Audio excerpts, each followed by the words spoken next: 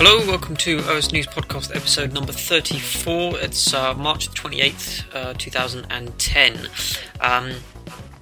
Let's see, it's me and Tom this evening, and it's been, 3 weeks since we've last done a show, so we've got 2 pages odd worth of news to get through, and we're going to lump a couple of things together. We've got a number of articles on Palm, Windows Mobile, and just your sort of mobile computing, so we'll start with that.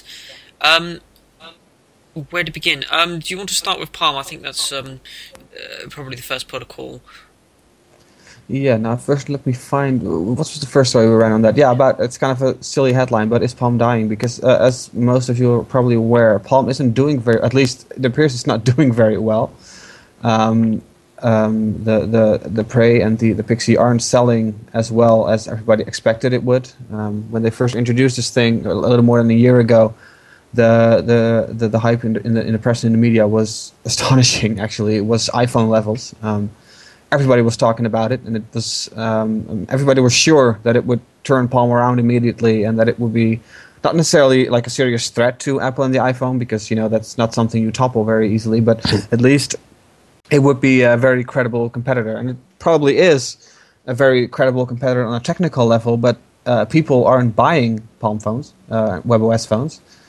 And a lot of people have a number of very, very valid reasons for why people aren't buying Palm phones. And it has relatively little to do with the platform itself, with the WebOS itself, and more with a number of not so fortunate business decisions that Palm has made. And Jean-Louis Gasset went into that, and we all know who JLG is, obviously. I'm not going to repeat that.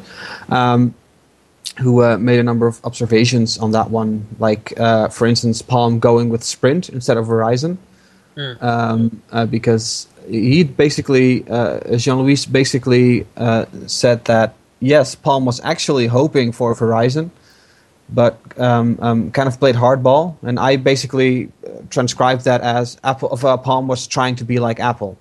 So basically they thought they were Apple. They thought that they could strong arm is kind of a too unpleasant a word, but that they could, let me put it this way, that they could make the mobile operators dance to their tune, and they really can't. Palm is not big enough, and the complete opposite of Apple, obviously, who's on a major winning streak for the past 10 years, and who can really push the operators around and have them give in to their demands, mostly. Bend them to the will.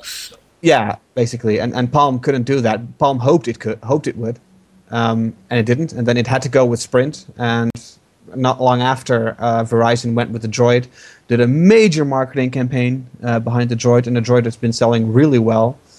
And then Rubenstein, Palm CEO, said that, well, hey, if we had we been on Verizon earlier than the Droid, and then we would have gotten that marketing campaign, and then we would have been the Droid of Verizon, basically, which is kind of nonsensical, of course. Coulda, woulda, shoulda. I mean, it just didn't work out, and they just didn't do it very well there. So that was one of the mistakes. Second mistake, obviously. Marketing has been disastrous. It's not a highly visible product, that's for sure. Yeah, and it's a product that should be visible, kind of, because I think it's still one of the better, maybe even the best things you can buy. The problem is I haven't used it, so all I can do is go by the reviews that other people have written and by the videos that I see and how it works. I still can't use it. So the marketing wasn't really well. And of course, another problem, which is a problem that affected me really in a major way, is that you can't buy the darn thing anywhere.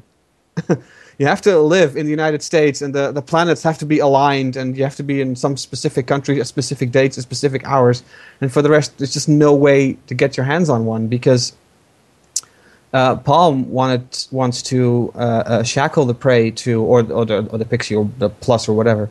They want to shackle them to operators. Which is relatively common in the United States, but not so common, at least not so common in the Netherlands. I don't know about other countries in Europe, but here you can basically pick your contract and then pick your phone. And then depending on the contract you have, that kind of dictates how much you still need to pay for the phone. So if you have a really expensive phone, like the iPhone's not a good example because the iPhone is tied to an operator. But if you have like an expensive phone from Nokia, like one of those N whatever phones, like the expensive fancy ones, what you'll see is that the more expensive a contract you take, the less you'll have to pay for the actual phone. So if you have a really expensive contract, I don't know, like 40 euros a month or something, then the phone will probably be free. But if you have a cheaper contract, like 20 or 15 euros a month, then you'll have to pay like, I don't know, 100 euros for the phone, something like that. I don't know. But Palm wants to do something similar in that way that the iPhone did, which is to shackle the phone to a single operator in every country. But again, Apple is big. And Apple is winning, and everybody loves Apple, and everybody wants Apple. So Apple is a major, is good for your marketing, basically. And Palm, especially here in Europe, let's say at least here in the Netherlands, I don't know what other countries, but you get mostly blank stares when you mention Palm. Yeah. Maybe some people will remember the Palm Pilot. PDA days. Which are great devices, by the way.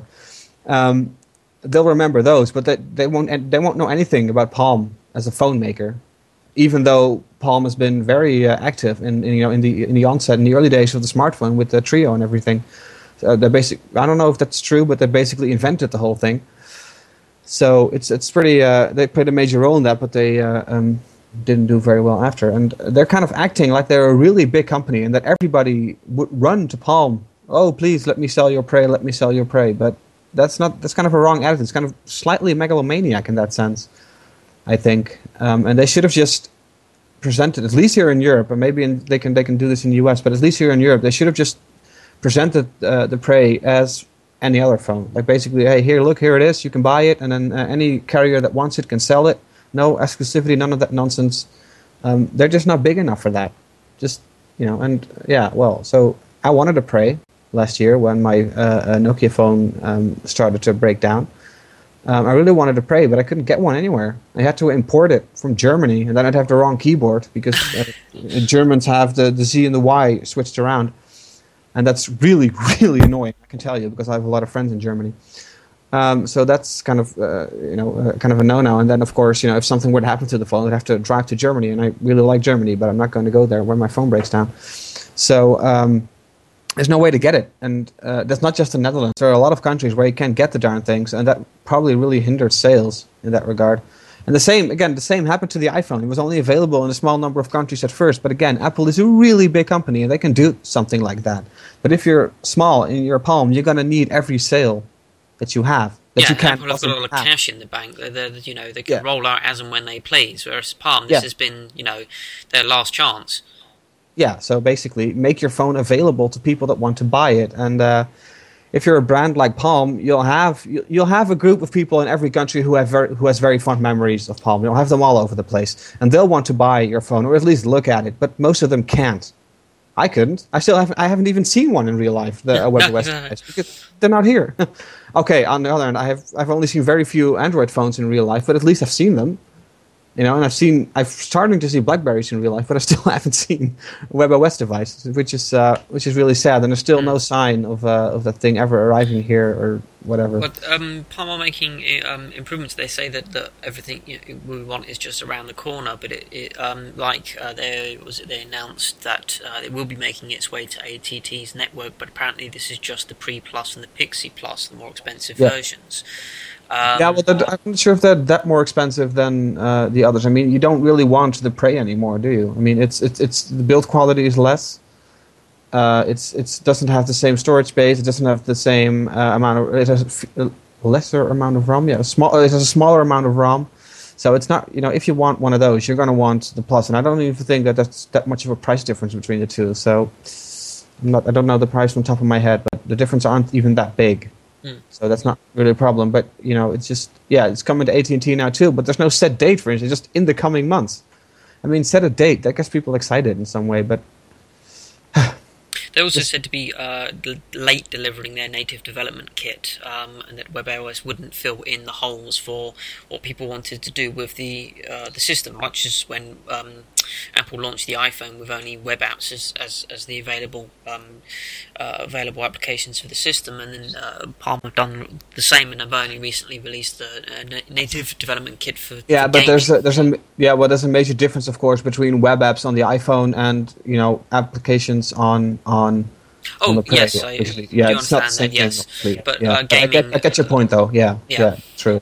People complain that there weren't enough games early enough for WebOS to make it enticing, simply because the iPhone has now got a background of a lot of games, and that something that perhaps Steve was never even interested in is what's happened is that it's become a very popular gaming device. Yeah. And that if Palm were sort of better out of the door, they might have been able to catch on with interesting games before the iPhone had had better established itself in that area.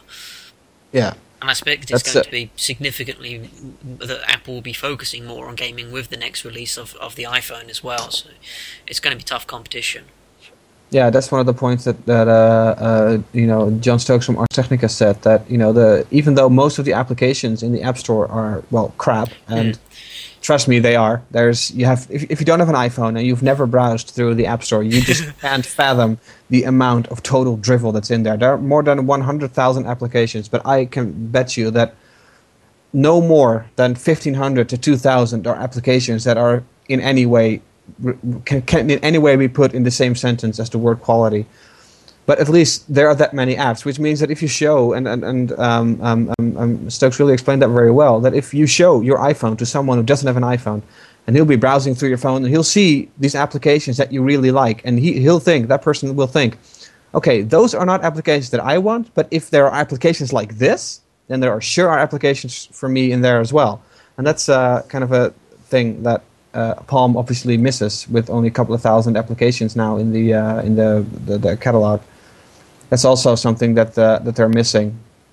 So that's kind of sad. It's kind of telling, though, that the best commercial for the Prey is one that was made by a third party. So just a Prey user made a commercial a couple of days ago, put it online, and everybody was raving about it, because it is a beautiful advertisement. It's really, really well done, and it really shows off everything about the Prey in a non-creepy, weird way, and it's really beautiful, and it's kind of telling that someone can do that better than Palm itself actually can. So, I mean, to sum it up, I don't think Palm is actually dying. I don't think that's going to happen anytime soon, and they may get bought or anything, but Rubenstein made it pretty clear that they're not really looking for that either. I mean, they can still turn the ship around, but they're going to have to be changes, I think, especially in the way how they market that thing and how they make it available, or at least make it available at all, which is, I think, one of the main things. I mean, it's you can have a great product, but if people can't buy it, they'll lose interest, especially in a market like this. Where gadgets evolve like crazy, and everybody wants to have the latest and greatest, and it's kind of sad. And if the troubles weren't already piled up, we have the news that people have been concocting destructive rumours about Palm, trying to bring them down. Yeah, well, I'm not necessarily sure it's about bringing them down, but it's just weird. I mean, the first rumor, let me find the story real quick. Where is it? Yeah, here, this one. I mean, the first one, okay, that's kind of a misunderstanding. I can understand that. They shut down production for the Chinese New Year, which isn't very uncommon to do that, something like that. They announced that months ago, and still some analysts or whatever those people are called that get money for sitting around they said, well, oh no, Palm is shutting down production. Well, yeah, they announced that, and it's perfectly normal, so no problem there. It's a misunderstanding, that can happen. But the other one, that was crazy. Some dude or woman, I mean, I don't want to be sexist or anything, had been sending out emails about a supposedly leaked memo in which John Rubenstein supposedly announced that Palm would switch to Android, and basically the supposed memo. So again, this is fake, but still, Rubenstein was quoted as saying, "While Palm is incredibly proud of our engineers who spend timeless work and effort to bring us this advanced operating system, consumers simply have not caught on. To provide a better future for ourselves and our customers, the only logical choice is to transition our hardware and software to the Android platform." And then the goal was to create some sort of Sense UI-like thing on top of Android, so with the card metaphor and everything, but running on Android. And then the email said that the full memo will be published on WikiLeaks by whatever day and whatever, at some sort of specified time. It didn't arrive. The story made its way to at least a number of websites, most of which luckily didn't buy it. but it's still, I find this hilarious. I mean, it's one thing to make up some sort of rumor and a fake picture of the next great Apple device that is obviously fake. But this, I mean, why would you do something like this? It kind of interests me from a psychological point of view. Why you would do something like this? What can you win by doing something like this? I don't get it. Is it like something to get your... No, it's not about getting your name on Engadget. No, it's just kudos. It's to be able to say that you could do it, or to know that you did it, and that you just fooled a load of other people. I know, I have no understanding behind it, but it's not something that would be easily believed, as we know that there's nothing wrong with WebOS. It's highly rated. People who've used it like it. The developers like it. It's just, as we were discussing, all the problems around Palm that are the issues of actually getting the hardware into people's hands. Yeah. So it would make no sense to them to move away from WebOS, which they've already invested heavily in and are doing a good job of. Yeah, so that it made this rumor made no sense at all, and I just don't understand why someone would come up with this and then go through all this effort. But then even then, I mean, how hard would it be to create a fake memo and upload it to WikiLeaks? But I didn't even do that. I mean, if you're gonna do this, do it right. Make a fake memo and publish it already. I mean, be a man for once, or woman. This is just just finish it. I mean, finish what you started. But they didn't even do that, so it's kind of weird. I don't know what to think of stuff like this. Mm-hmm. It's just sad. Let's move on. Uh huh.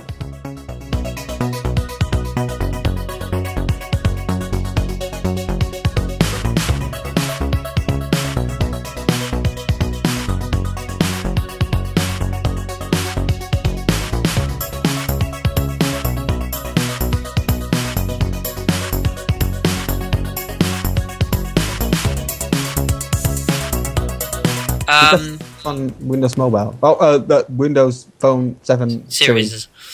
Some announcements from Microsoft's Mix event about Windows Phone, and basically they're templating the iPhone.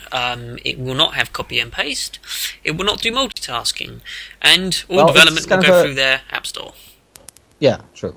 That's basically what they said. But there's going to be there are some buts and ifs there in that.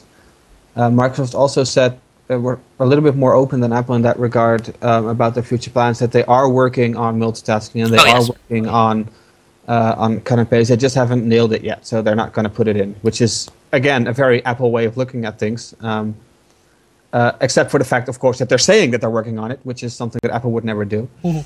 I think that's pretty Apple-like.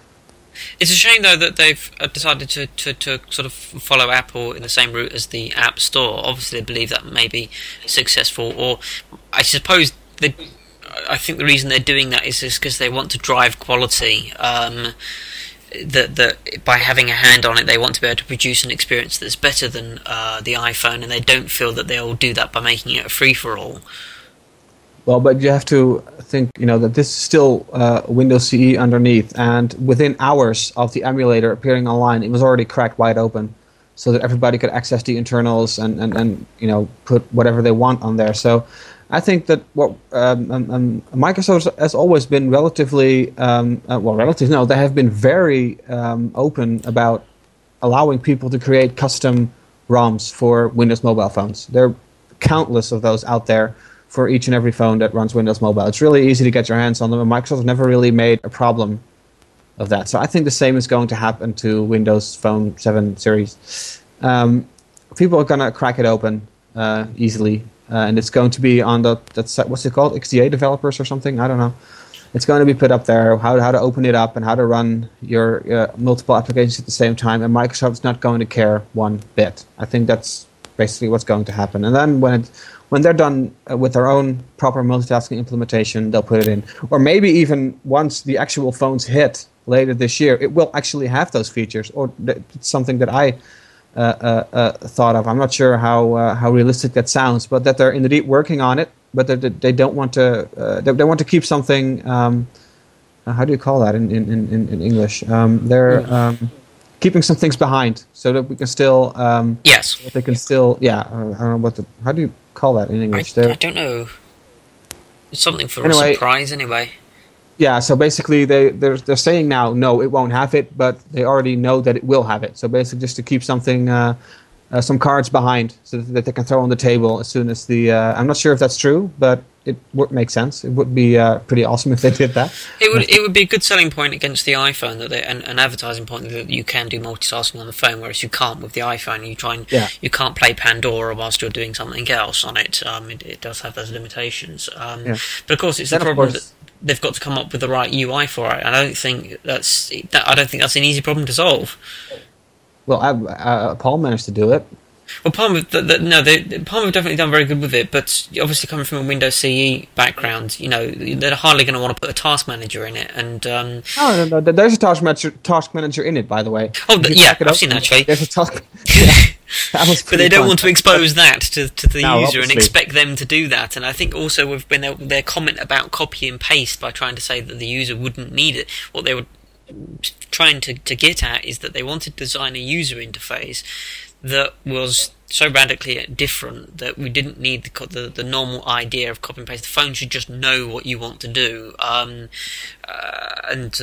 whole Windows Phone 7 series UI is a sort of a radical departure for Microsoft. I'm very glad that they're actually doing that. So with the copy and paste thing, Apple did it. They waited until they could implement something they liked, and I think Microsoft doing exactly the same thing is not going to be a problem. It will get there eventually, and they've said that will be the case. Yeah, so it will be there, but of course it's still fun, that back when the iPhone was released, everybody, there was no copy paste, there's no multitasking, and now Microsoft is doing the exact same thing. But what's funny is that a lot of people are now laughing at Microsoft, which I always found very weird because I never recalled Microsoft saying that the lack of copy paste or the lack of multitasking on the iPhone is a major flaw or something. That will doom the device. I can't recall Microsoft ever saying that, but still, now we have everybody saying, "Oh, look, now Microsoft is turning on their heels and is changing their opinion." But I never heard any Microsoft official say that it would be a problem for the iPhone that it didn't have multitasking and that it didn't have copy paste. Which is pretty funny because I follow. I can barely say this without laughing, but I follow John Gruber on Twitter, and he at some point had a tweet, which I find a ridiculous word, by the way. He had a tweet that said that he would give $15 for anyone who would find a quote from a Microsoft official that stated something along the lines of, open quote, "the iPhone will fail because it doesn't have," etc. Yeah, close quote. It didn't arrive, so that pretty much proves it to me that Microsoft never said something like that. So Microsoft can do this without looking like an idiot. It's just that everybody else in the world, of course, will look like an idiot. Now, wasn't that what's that Microsoft blogger's name? What's his name? The big one, the Paul Theora, that guy. Oh, of course, yeah. Sorry, it's not actual Microsoft official. That's what I thought you meant. Yeah. But he said when the iPhone launched, he criticized it for not having multitasking and copy-paste and whatever. And now he's praising Microsoft for not having copy-paste and multitasking, which I think is kind of ridiculous. The situation with Windows Mobile or Windows Phone is obviously that in this case Microsoft are backpedaling because they are taking away functionality that previous versions actually had, whereas the iPhone never had it to begin with. Possibly there's contention there, the fact that Windows Mobile 6.5, in fact actually we should discuss Windows Mobile 6.5, that Microsoft are backpedaling on Windows Mobile 6.5 and removing stuff that the older systems had, whereas the iPhone never had copy and paste to begin with. It was something that came later. Yeah, it's kind of similar to what happened between macOS 9 and macOS 10, basically. macOS 9 had all these advanced features. Of course, it crashed every 5 minutes, but it had all these advanced features that macOS 10 didn't have, and that would only come over the course of a couple of years. That the features would slowly return, and at some point feature parity, and then now beyond, obviously. Yeah. And this is probably something similar is going to happen here, because I don't think Microsoft will be able to sell a phone for very long that doesn't do multitasking. I just find that anti-Microsoft. It depends who they're selling it to. Apple have had no problem selling a phone that doesn't do multitasking. It is about the whole Windows Mobile 6.5 thing of having a product that has all of this functionality, etc., and then just sweeping that aside and saying, well, that's the past, and now here's the future. Oh, but then we get to the other point. Windows Mobile 6.5 actually isn't the past. Because they'll continue to sell and support it simply because Windows Mobile is pretty popular in a number of niches in the business world. And I know a number of people who are completely hooked, even as consumers, to Windows Mobile. Because, we always make a lot of fun of Windows Mobile, and it deserves a lot of its flack, especially in the interface. But Windows Mobile is incredibly flexible and incredibly versatile. You can basically, you have these slogans from Apple that say, there's an app for that. But in the Windows, in the iPhone way, there's an app for that Apple might approve. But in the Windows Mobile way, the app will actually exist. Yes. If you can think of it, Windows Mobile can do it. It's insane what you can do with that thing. It might not be easy to use, and it might be a little bit of a. I wanted to use a word that would get us banned from iTunes, but the word cluster F. It might be a little bit of a cluster, but. You can do so much with it, and that's pretty fun. I mean, when I still had a Windows Mobile phone and I had a Windows Mobile PDA when it was still called Pocket PC, I was just amazed every time I would go onto the internet and look for and just browse through the application listings, the kind of stuff that you can do with Windows Mobile, and all that will be gone when you switch to version 7, to Windows Phone 7. All that will be gone, and they'll have to convince people that it's a good thing that those things are gone. That'll be their job, basically. And I don't know if they're going to succeed in that. We'll see. Let me get my mind together here. That's if you can get an upgrade at all. Microsoft have said that. Yeah, but I mean, if you upgrade your hardware, right? So because they said that they wouldn't give an upgrade for a particular handset because it had 5 buttons on it when the Windows 7 UI dictates that there should only be 3. That was it. Thank you for that. The HD2 by HTC, which has a screen larger than Texas, but it fits all the bills except for the buttons, which I think is pretty fun. But yeah, basically. Yeah, so the Windows Mobile 6.5 inside the enterprise is incredibly popular because of the flexibility that enterprises need custom solutions and they need to run what the crap they want on their phones, and they've got a lot of custom stuff to interface with. And of course, bad user interface aside, that's that flexibility. I just think it's very sort of reckless of Microsoft to try and woo the consumer in lieu of just serving their their existing customer base's needs. And whilst they will be shipping 6.5 and supporting it, it doesn't really sound like they're that enthusiastic about it. Well, it depends. I mean, if you're a business, you're not going to care about pretty pictures or effects or whatever. You want your stuff to work.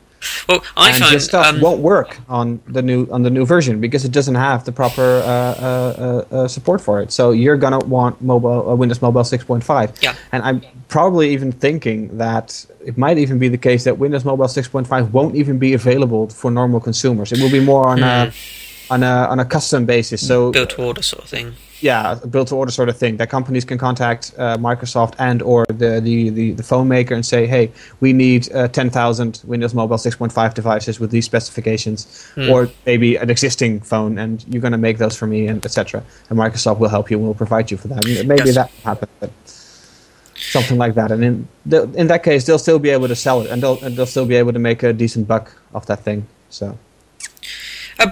Their focus on the enterprise before, obviously, it's a 16 success. They're one of the major suppliers, with their main competitor being RIM in the enterprise market. And the iPhone is beginning to make inroads in the enterprise. And I mean, that's literally something that, like gaming, has taken Apple by complete surprise. The iPhone OS 2 release was heavily focused on ticking those boxes for enterprise users because they were getting so much feedback as to, we need this, and this. And they went and did that. I think Microsoft, again, like copy and paste and multitasking, etc., are going to be forced to go in and add a lot of things like Exchange support, LDAP, and so forth. It already does Exchange. It does? Oh, good. Yeah, good. As far as I know, at least. Don't quote me on that, but I think it already does by default. So okay, that's good. Yeah, that probably will. I don't know. That was my concern, that they were trying to impress a sort of very fickle consumer crowd rather than focusing on core business, which they already have.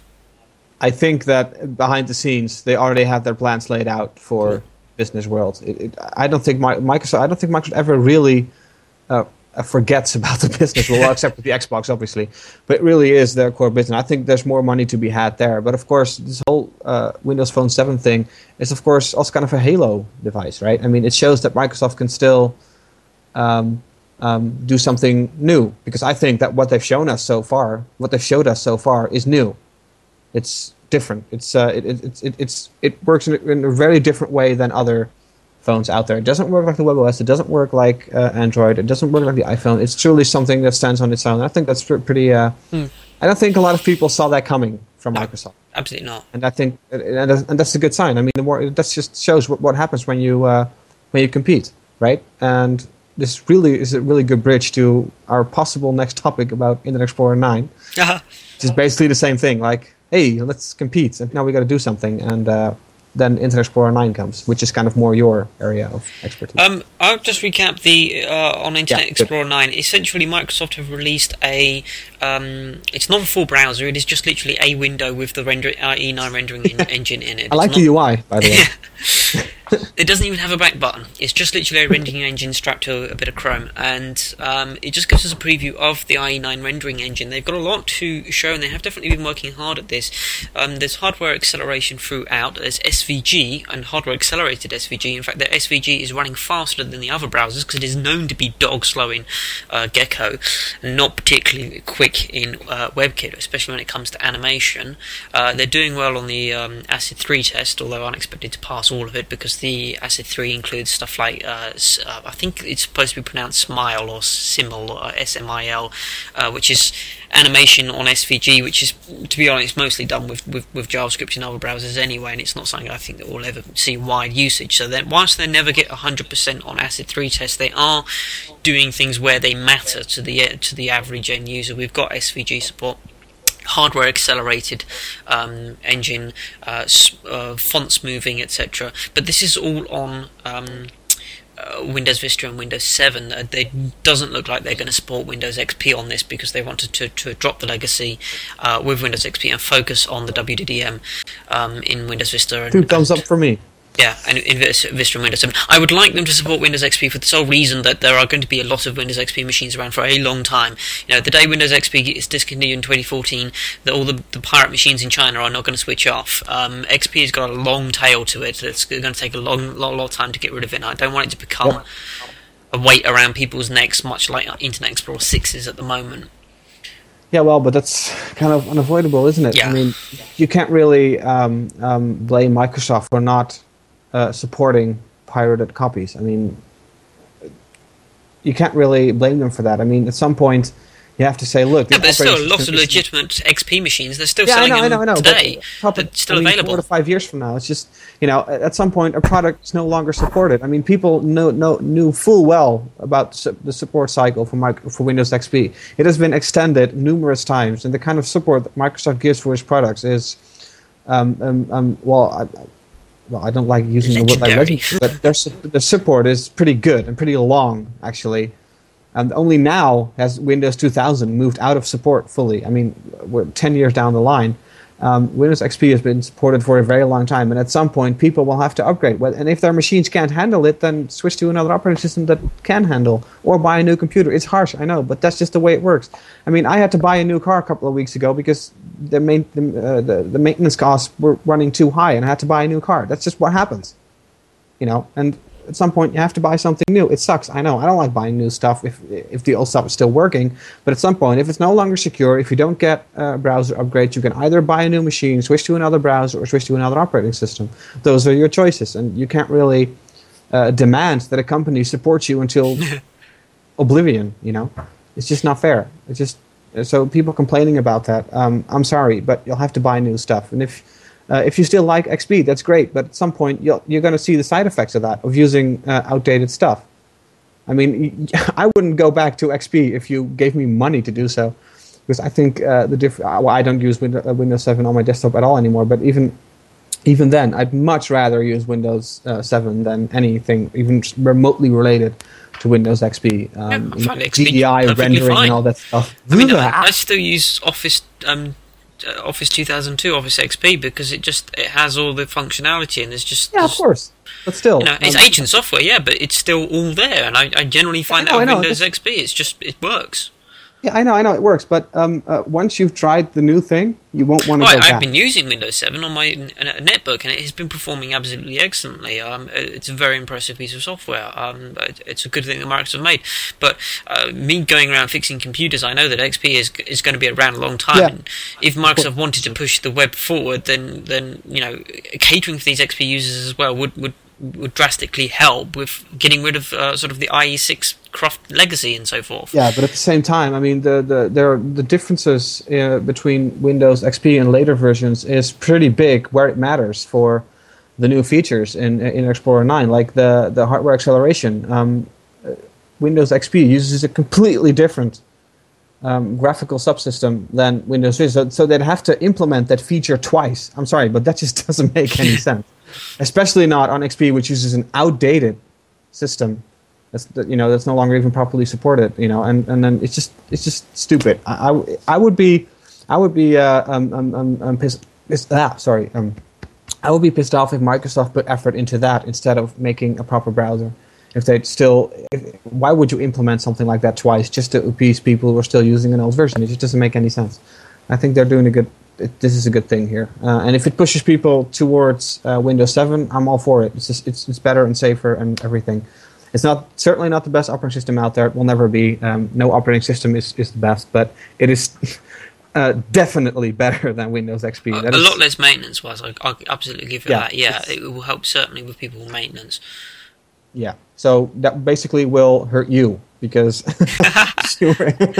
Don't worry, as long as companies are doing stupid things, then I will always be in a job, and I can assure you that if Microsoft do a good job, then Sony will muff it up.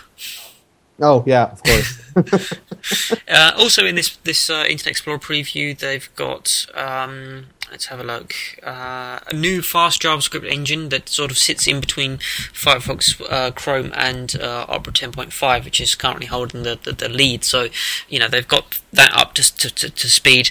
This particular preview doesn't include HTML5 video, but they demonstrated it at Mix 10, and of course it will include HTML5 in the end, which will be using H.264 video. They've settled on that. Yeah, well, that made sense because H.264 is already built into Windows, so that only makes sense. Well, it's built into Windows 7, not Vista. Yeah, true. Although I'm sure Microsoft can quite easily pay for a license for H.264 to distribute with IE9 itself. Yeah, that's no problem. So it will just, as soon as you download IE9 for Vista, it will include that support and be done with it. It's no problem for them. Simple direct show or Media Foundation codec, and that's it. That's no problem. They included a whole number of a bunch of tests to demonstrate the browser, and they use the word HTML5 a lot, but none of the tests actually include HTML5, and IE9 itself doesn't actually add any HTML5 features. It scores exactly the same as IE8. They just kind of used it as a big buzzword.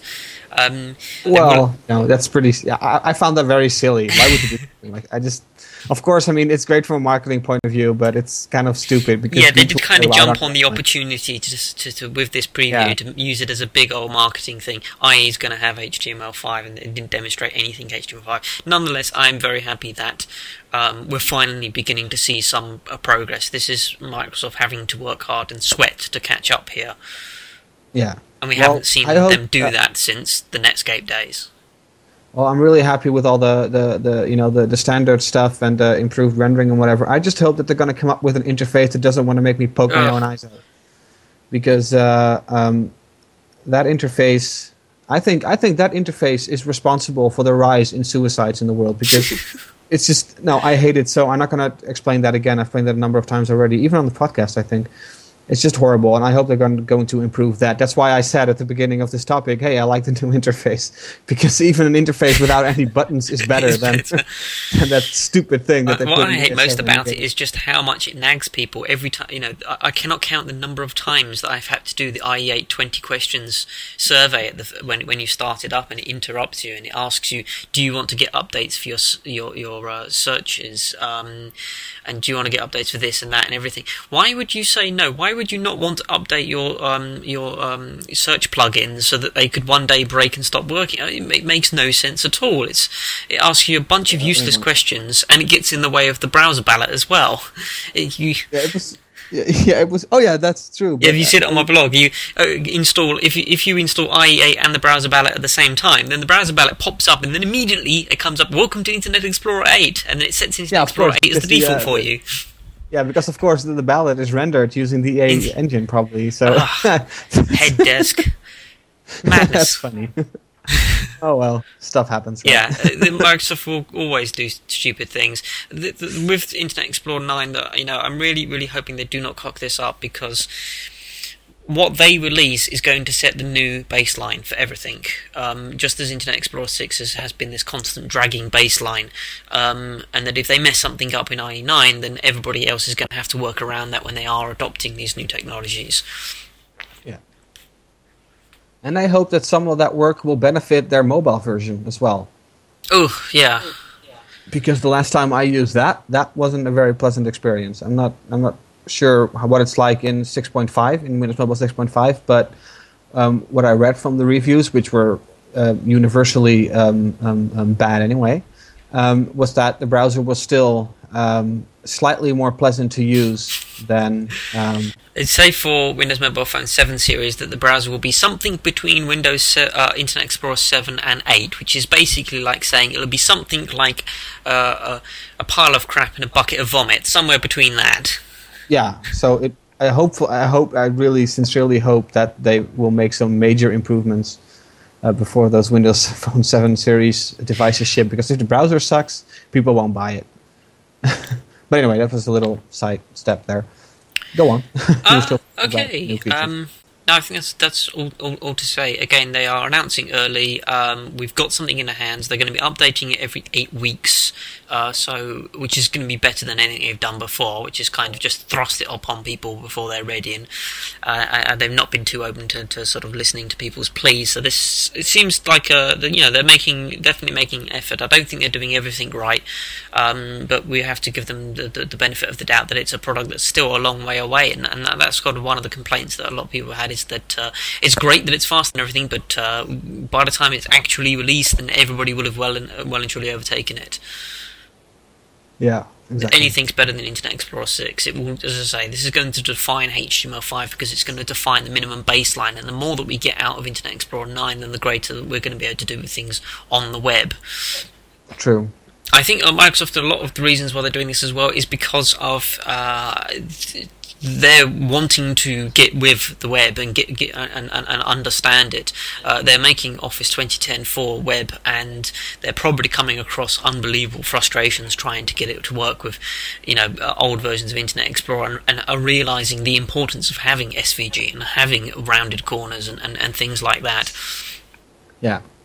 Because I don't think you can make a decent Office suite in Internet Explorer 6 and that sort of JavaScript engine with those kinds of limitations and things like that. It's just mind-numbing. With Google dropping Internet Explorer 6 support themselves as well. So it might finally be the time where web developers can't rest on that crutch and say, "Oh, we need Internet Explorer 6 support." Exactly. I hate hearing that. That's rubbish. By the way, OS News, Internet Explorer represents 8% of our user base, and I think... How do you know that? It's in Mint. Is Mint back? Yeah, it should be. But the Internet Explorer represents a tiny little percentage of our user base. It's back. Awesome. Sorry. That's right. Let's plug the numbers, because then if you divide that down, because that's all versions of Internet Explorer, 8% is Internet Explorer, and 5% of that is Internet Explorer 8, and less than 1% is Internet Explorer 6. So, I mean, we could drop Internet Explorer support tomorrow, and it just, it wouldn't even matter. So that's how bad things are getting, and Microsoft are going to have to really, really work to claw back this this market share. They've been absolutely hemorrhaging it, no matter what they've done. And improvements in Explorer 9 are certainly welcome, but I think, as you mentioned, sort of the UI of it has got to improve. Oh yes. Oh yeah, here we are. Yeah, 8% in that Explorer. Oh, it's pretty cool that we have those statistics back again. I really miss those. Oh, we still have that one guy who is visiting our website with the version string 999.1. which is a joke that was published on the internet like ages ago, where it taught how to change your version string in what's that called in browser? User agent. User agent, exactly. That you could change the user agent in Explorer, and it had as a suggestion use 999.1. That's still that one lonely guy. It's been there for ages. Hello. I'm really interested in who that is, because it means that either he's still using a really old version and never changed his user agent and never updated anything, or it's persisted, or which is possibly even worse, he keeps changing it every time he upgrades. And I'm not sure which one is more pathetic, keeping the old version and not changing it, or changing it all the time to keep up with the new version. Oh, I've seen all sorts of user agent strings. I've seen quotes from the Bible and stuff in people's user agents. Using your browser to preach. Yeah. Oh wait, we have 16% on Chrome? Whoa, that is a lot more than it used to be. And that's more than Safari, by the way, which is 13%. And yeah. We have a very high Opera usage at 10%. That's actually pretty good. Which should explain some of the comments we get whenever we report on Opera. Yes. And 47% are using Firefox. All those poor people who still haven't found out that Chrome is better. Sorry.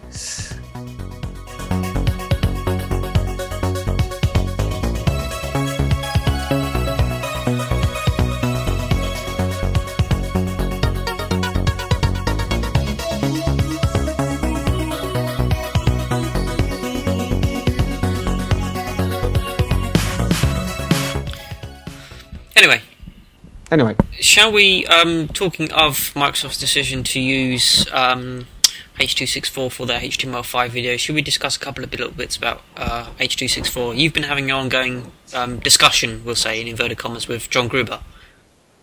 Is it ongoing? Oh yes, it's ongoing. But I've written so much about it. Maybe you should start this discussion. Well, actually, did we cover this in a previous show? We probably did at some point, at least anyway, because it has been ongoing so long that the debate we about mentioned it a couple of times, probably. Yeah. That H.264 is patented. That the MPEG-LA, the licensing authority who overlook H.264, both Microsoft and Apple are licensees. They have their hands in that as patent owners. And the MPEG-LA recently extended the free period, the freemium period, where that you could use H.264 for free until the end of 2016. It was previously the end of 2011, which is kind of cutting it a bit close, and people begin to get worried about the whole, they could just suddenly start charging people, so they've extended it to get the industry much more fully hooked on H.264 before coming in with the sort of price fixing. And as usual, it's about three codecs. You've got OGG, Theora, and Vorbis. As patent-free codecs, and just basically discussion saying that Theora is a poor quality and that H.264 is better, that pragmatically it's not important because the end user doesn't care, they just want to view their videos. There's just like a load of arguments that always get into every time this gets mentioned. Well, let me just, about that comment, end users won't care. Trust me, end users will care when there will be a bill falling through their mailbox on the doormat that says, hey, you've published a video of your child dancing using H.264 and now you're going to need to pay. A couple of months ago, there was a big uproar here in the Netherlands because our variant of the RIA, which is like this really, compared to the RIA, it's a really tiny organization, but they try to be, whoa, we're the Netherlands and we're awesome. And basically they had this plan where they would start charging people for uploading video that possibly contained copyrighted material. So they wanted to make a deal with social networking sites, which is, of course, one of the places where a lot of uploading happens. So basically what would happen is, not just uploading, but also if there's a video on YouTube, like a video from, well, let's keep it close to home, if you're on an Apple video, and you wanted to publish that on your social networking site, what you do is that you go to YouTube and you copy the little bit about, embed, and then you would put that on your social networking site, and there you go. They wanted to charge people for that. So They want, yeah, and they made this really big announcement that this is going to happen, and this is our plan, and that they were in talks with the social networking sites. They were in talks with Google and YouTube and a number of other parties in this regard, and then actually politicians shut it down. Whoa! It was like, whoa! They said no, we can't have this. This won't happen, and then they withdrew their plans. So basically, people might not care now, which is the point that I'm trying to make. People might not care now about H.264 Theora and the free and the codecs and whatever. But if you tell those people, hey, there's a big chance that between now and 5 years you're going to have to pay for all that stuff, they will start to care about this, and the Netherlands will especially care about this because we are notoriously cheap in that regard, so we don't like to spend money. So it's people might not care now, but if you tell them that they're going to have to pay for that stuff, they will care. Yeah, the lackadaisical attitude is absolutely surprising. I sent an email to John Gruber over this, and I would, before I called him out, I obviously want to say that I read Daring Fireball because he's a very good writer, and even if I disagree with him, I appreciate the quality of the writing, regardless if we agree or disagree. So before I called him out, I want to say that I emailed him and I said I sort of made sort of a fake quote to say, "We see you have an H.264 video on your website. That will be $25,000." Please, thank you, because the MPEG-LA could quite easily say that to him, and he said, well, he thinks that isn't going to be the case, and if he does, he'll just take the video down and re-encode it and write a scathing article about that. But that OGG and Firefox will be available if that's the case. But the flaw in that view, which you point out to me as well in the discussions we've been having, is that it doesn't matter if you just take down the video, because they will still sue you for the time that the video was up and extract the funds for you. That's a good point. That because John Gruber actually replied to that article that I wrote, and he said, I'll just try to let me see here. He wrote that Chrome support for OGG Theora is perhaps an indication that Google's lawyers believe it doesn't violate any of MPEG-LA's patents. I think even if MPEG-LA believes otherwise, they wouldn't start litigating unless until OGG Theora actually became popular. As it stands now, H.264 is crashing OGG Theora, so why sue now? There's kind of a general feel here among the people that say H.264 is good. They're saying that, well, Google can just take it out. They can just take Theora support out if they ever get sued. But that's irrelevant. Even if they take it out, even if they take Theora support out, the patent troll, or even if it's not a troll, but let's just call it that. Even if the patent troll, even if Google were to take Theora support out at the moment they got sued, then the patent troll could still sue them for all the time that the Theora codec has been in there. They can still sue them for that. Yeah. It's irrelevant that they can take it out. There's no gentleman's agreement here. No. So, and the same thing with the example that you sent to Gruber here. Even if he were to take the video down, if it's been up there for 3 years, the MPEG-LA can collect royalties for 3 years. That's basically the how it works. So another point that he made is that Google is an MPEG-LA licensee, and that because of that, they could not possibly violate any patents by including Theora, but that would kind of give them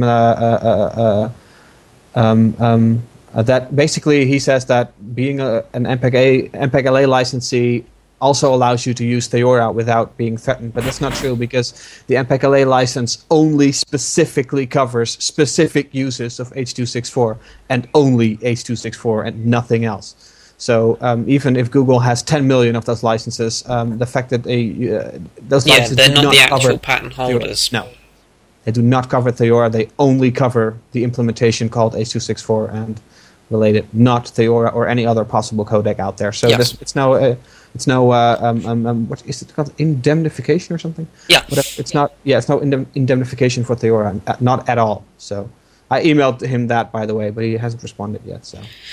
Yeah. What I added to in the discussion was that OGG Theora, the support for OGG Theora in Chrome is not really an altruistic thing on Google's part. It's just a practical measure because the H.264 license and decoder may not be available on all particular platforms that Chrome gets ported to because it's an open source piece of software, and therefore by including OGG Theora, they know that the browser will still function and fall back to Theora, which will be provided in most cases for Firefox users, and so therefore it's just a practical thing.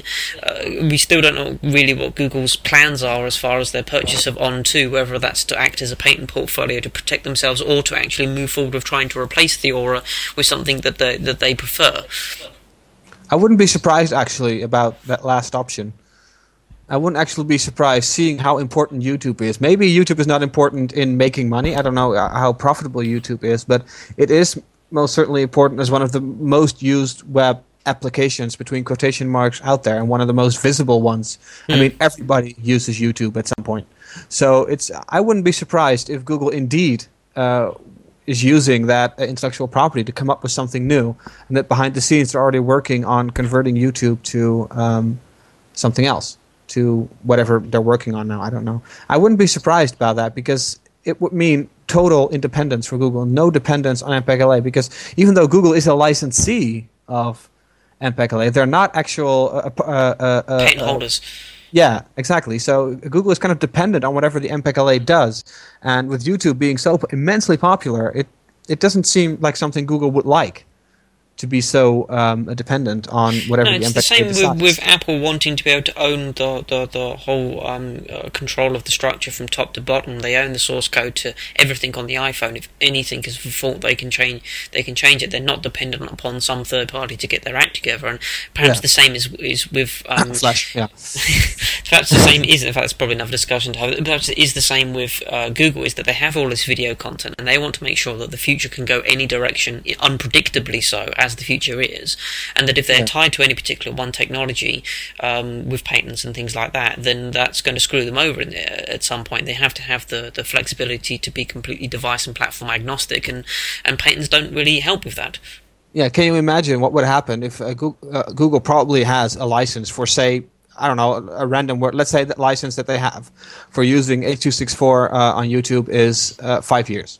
After that 5 years, I mean, what if the MPEG-LA says, hey, look, we're going to triple the price for that license, and if Google at that point does not have a backup plan, they switch to something else, they're kind of boned. I don't know if I can say that without us getting an 18+ rating, but if they don't have a contingency plan, they'd be boned in a situation like that. They'd be forced to pay 3 times as much in this hypothetical scenario, because they have no backup plan. They must use H.264, and I don't think Google is that stupid. That's what I mean, that they don't want to have to rely or be dependent on whatever the MPEG-LA decides, an organization that they have no stake in, no control over whatsoever. So if Google were to actually join MPEG-LA, then you'd probably see a bunch of eyebrows being raised. But I don't think that they're going to do that. So they're probably probably have a contingency plan, and that's probably why they bought On2 or whatever it's called. Yes, I'm probably not correct because I don't know enough about patent law, but the fact that Theora does not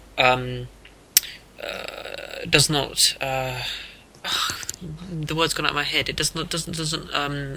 It's not covered by any. It doesn't have any patents of its own. It's just assumed that it is not infringing. That's the word I was looking for. It's not infringing upon any patents. It doesn't really help, because it means that even though it appears to be safe, that it doesn't have any defense collateral with it. Whereas if Google owned the On2 patent portfolio, which includes the original patents to Theora and the technology that predates H.264, then it means they have something as an actual defense if someone comes up and says that, oh, we've discovered a patent that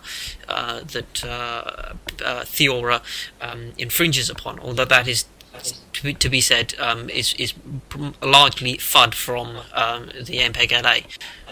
Yeah, I think so too, because if there would have been a patent, it would have emerged in the past 10 years, like Monty Montgomery from XIF already said. It would have already been up.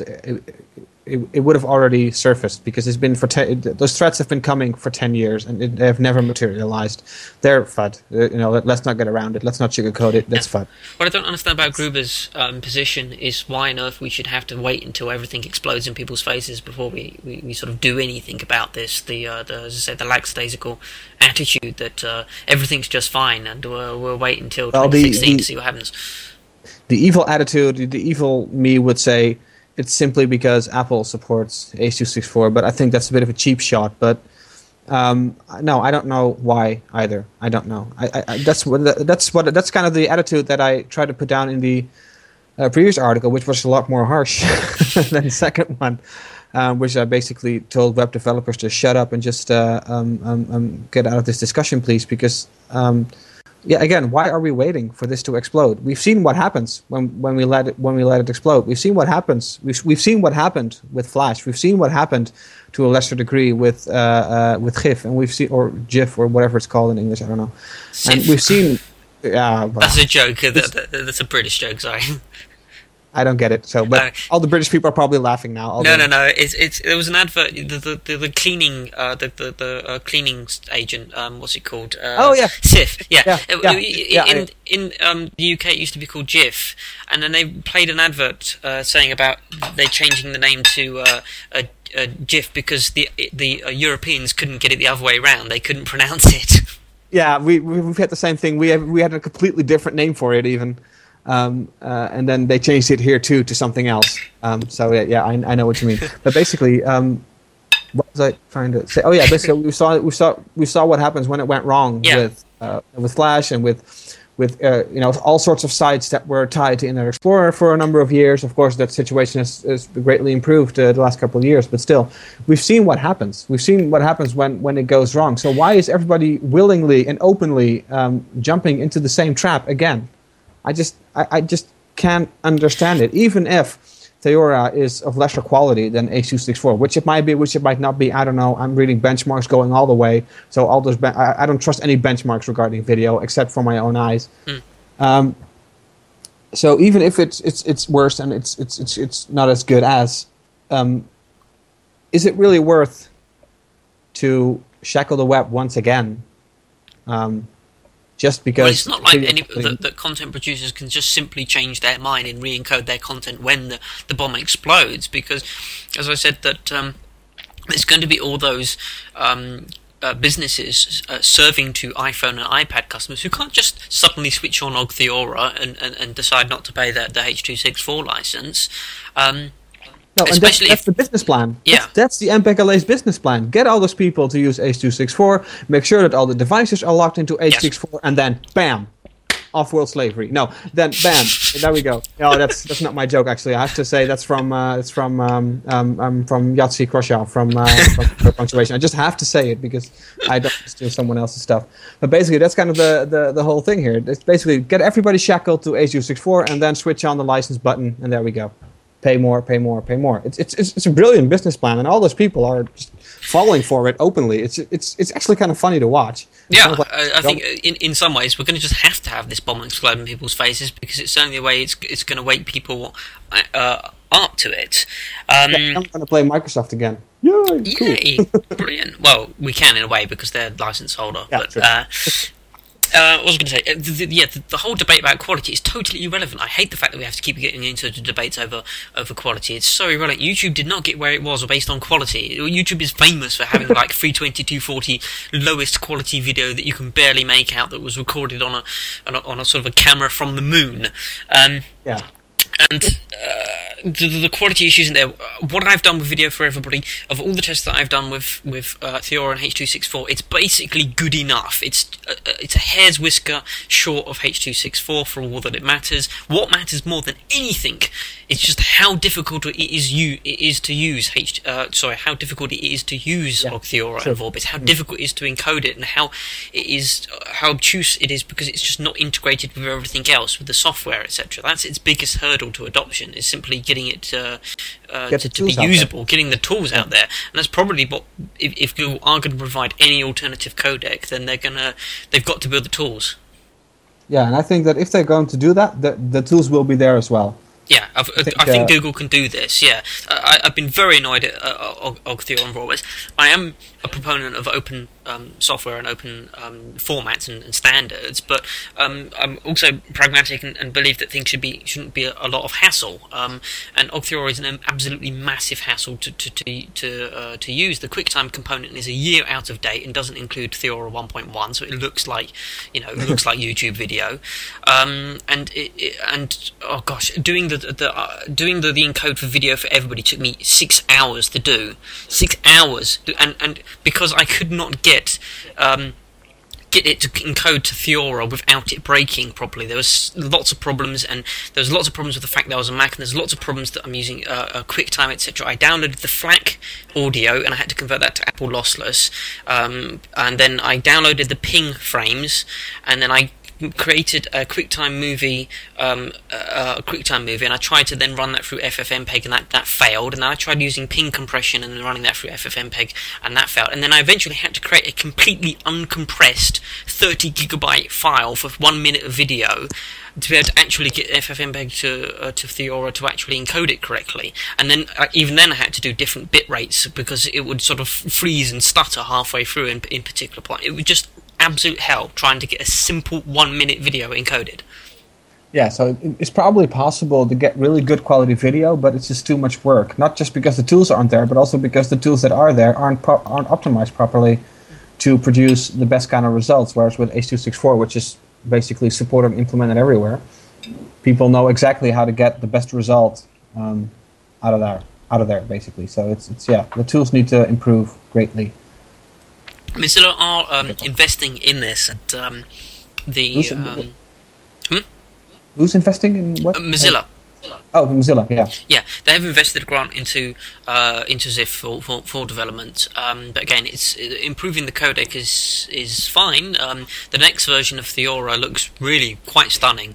But the tools are still way behind, and we need that situation to improve. Don't particularly like OGG because of the reasons of the tools, and I'm hoping that if Google come out with something, they'll make the whole situation easy, because that's what it needs more than anything, is to be easy. Yeah, totally agreed. Okay, shall we move on? Is there anything to move on to? I don't know. That's basically my question there.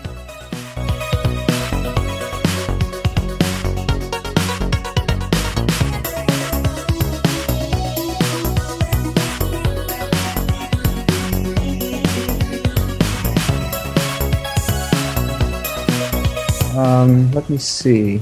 Publishers push back against Jobs' anti-Flash propaganda. This has been hotly debated. That's something similar, isn't it, to what we say with Theora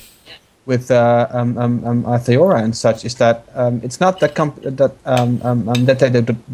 they don't want to work with it, but basically that the tools aren't there to create some sort of integrated environment to develop the same kind of content that's now being developed using Flash, to develop the same kind of content in a similarly easy way, but then not using Flash, basically, but JavaScript and all the other tools that are there.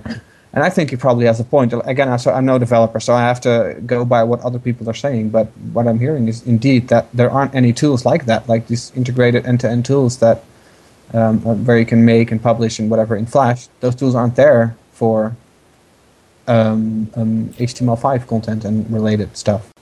But again, this is more your territory than it is mine. So. There's no real. I'll be the first to admit that there is no real Dreamweaver for HTML5. There is no crappy but essentially easy point-and-click tool to be able to just sort of spit out all of these things, because the very nature of HTML5, CSS3 and JavaScript is that you have to hand code these things and you have to understand how they work and how they interact, and that just takes a long, hard slog to do. And sort of, many Flash developers are simply not experienced with that environment at all, and it's a very alien environment. I would absolutely admit that it's completely alien to a lot of people, and I have to know and understand an absolutely absurd amount of stuff to be able to do what I do with a browser. So the publishers have a valid complaint in the sense that it's not easy to be able to move away from Flash. I'll definitely admit that, or to be able to make things that are like for Flash, I think, which is the more accurate thing to say, because you don't have to create stuff that's that flashy in the first place. But to do like for like is certainly requires a higher level of skill, which requires a more expensive developer, and your editors don't have as much free control over the sort of look of their content. True. And let me think. The whole sort of debate, obviously, I'm sort of against Flash. There's just no. Pardon me. There's no point trying to avoid it. I'm completely against Flash, but the Jobs' position is very arrogant, and he's got his own agendas, as it were, as far as the device not having Flash. Because let's not forget that the SWF specification is open. It's readable. Anyone can go read it. It's not open in the sense that there's a standards committee driving it, but you can go and implement your own version if you so please. Nobody has been successful in doing that, but Apple, if they so wanted, could write their own Flash implementation on the iPhone, integrate it deeply into the APIs, and have it all running wonderfully. But they do not want to do that. It's the same issue that they want complete control over where the future goes. They do not want to be dependent on a third party to dictate how their software operates and how content on how stuff is delivered to their device. So their position, whilst very selfish, I think is still essentially, the end result is still beneficial to the internet, because it decreases the importance of Flash on the internet and increases the importance of simple basic HTML, which is interpretable in any way you want on any device in any format. Yeah, the iPhone not having Flash is one of the better things that had happened for the web, basically. Because it finally got people talking about Flash, and do we really need it, and are there alternatives? Because, hey, everybody, at least the mobile web, is dominated by the iPhone now, so we have to implement whatever we have, but then we can't use Flash, which just made people think about whether or not we really need it, and has made it think about performance figures, of course, and to Adobe's credit, at least with 10.1, they're at least trying to improve, which is always a good thing. Whether you like Flash or not, the fact that it's getting improved is good for everybody. But yeah, I for the rest kind of agree with you that I don't really like the idea of Flash, because I think it's not needed in most of the cases. It might, yeah. Well, again, so I'm no developer, so I don't really know what's possible with Flash and what's possible with using non-Flash tools. But I would say that at some point it will be similar. And the problem that I, as a complete layman, would see here is that because you can do so much with the new tools on the web, with HTML5 and everything that comes with it. Because you can do so much with it, that will kind of exaggerate the differences between implementation. I'm not entirely sure if that's true, but that's kind of a concern that I came up with over the past couple of weeks, is that because it's so complicated and you can do so much with it, that it matters more than ever how browsers implement this stuff, that even a tiny implementation detail can totally wreck how something looks, like for instance, like how a graph would look or whatever. And I think that's also pretty important. I mean, you're more of the expert here than I am, but well, the internet kind of tends the developers tend to deal with that with sort of libraries and things that patch over and iron out those kinds of differences and things like that. You can get browsers like jQuery and Prototype, etc., because the Internet Explorer's DOM is extremely broken and doesn't do anything like any other browser, and these libraries just iron that out and make the browsers sort of mostly sort of behave in the same way. And there's all kinds of sort of HTC behavior files that for Internet Explorer that add in features like having hover states on any element of other than just on hyperlinks, etc. So there are ways of sort of hacking browsers to get them to sort of behave mostly the same. The good thing is that as standards increase and we're getting towards sort of ACID compliance on all of the browsers, actually this stuff does become very, very similar. Cool. And like if you're using IE8 as a sort of a basis, you get a lot of just sort of very solid stability with CSS 2.1. It's really with the experimental stuff that hasn't yet left vendor prefix that it's sort of a bit wacky. Like WebKit's gradient syntax is a bit sort of wordy, and Mozilla's was pretty awful, and now they've made that very simple, so that the browser vendors are playing off of each other. It's a great big experiment. It's not like something where Flash, where they design something, they implement it, and then they release it with the documentation and say, well, this is how it's done. All of the browser vendors are saying, this is how we think this is done, and another one is saying, this is how we think it should be done, and they're kind of sort of coalescing on a sort of a common standard between them. So it's a difficult environment to sort of live in and develop with, other than if you are just interested in this stuff and you keep abreast of the news and you do it as something that you're interested in, rather than doing it just as a plain job and having to pour across websites in Google trying to find solutions to these annoying little differences. So don't say it's an easy thing. I think we are still easily 2 years away from HTML5 really sort of getting settled, as it were, and that the presence of the iPad is going to really sort of shake this up a bit, I suppose. Let's hope so. Yeah, I think popular. We don't know yet. I think there's a huge market available for HTML5 development tools to make this sort of point and click and easy. And of all things, really, it should be Adobe should be entering this market first. You know, they do that. Epic. That would be epic. Yeah, they've done some experimental stuff with getting Studio to output SVG, etc. And again, if we're getting Internet Explorer 9 and it's got very fast SVG built in, then you could start. Adobe have the opportunity here that they could start spitting out HTML5 as an export option, and all these people who want a nice, simple point-and-click interface, which they are already used to because they're Flash developers, could suddenly be developing HTML5 that works across multiple platforms. That would be absolutely great. Adobe would corner that market. The problem is that as a business, are they going to be able to do that without too much internal conflict? That one department is going to be taking sales away from another department. That's going to be hard because Flash has kind of become one of their pet projects. It's one of their, it's something they've had the reins on for a long time. And if you've got to create a new technology that actually negates the use of one of your existing technologies, that's a hard thing to do. Yeah, but the fun thing is though that in the end. Adobe isn't making any money on Flash itself, but more on the tools around it, right?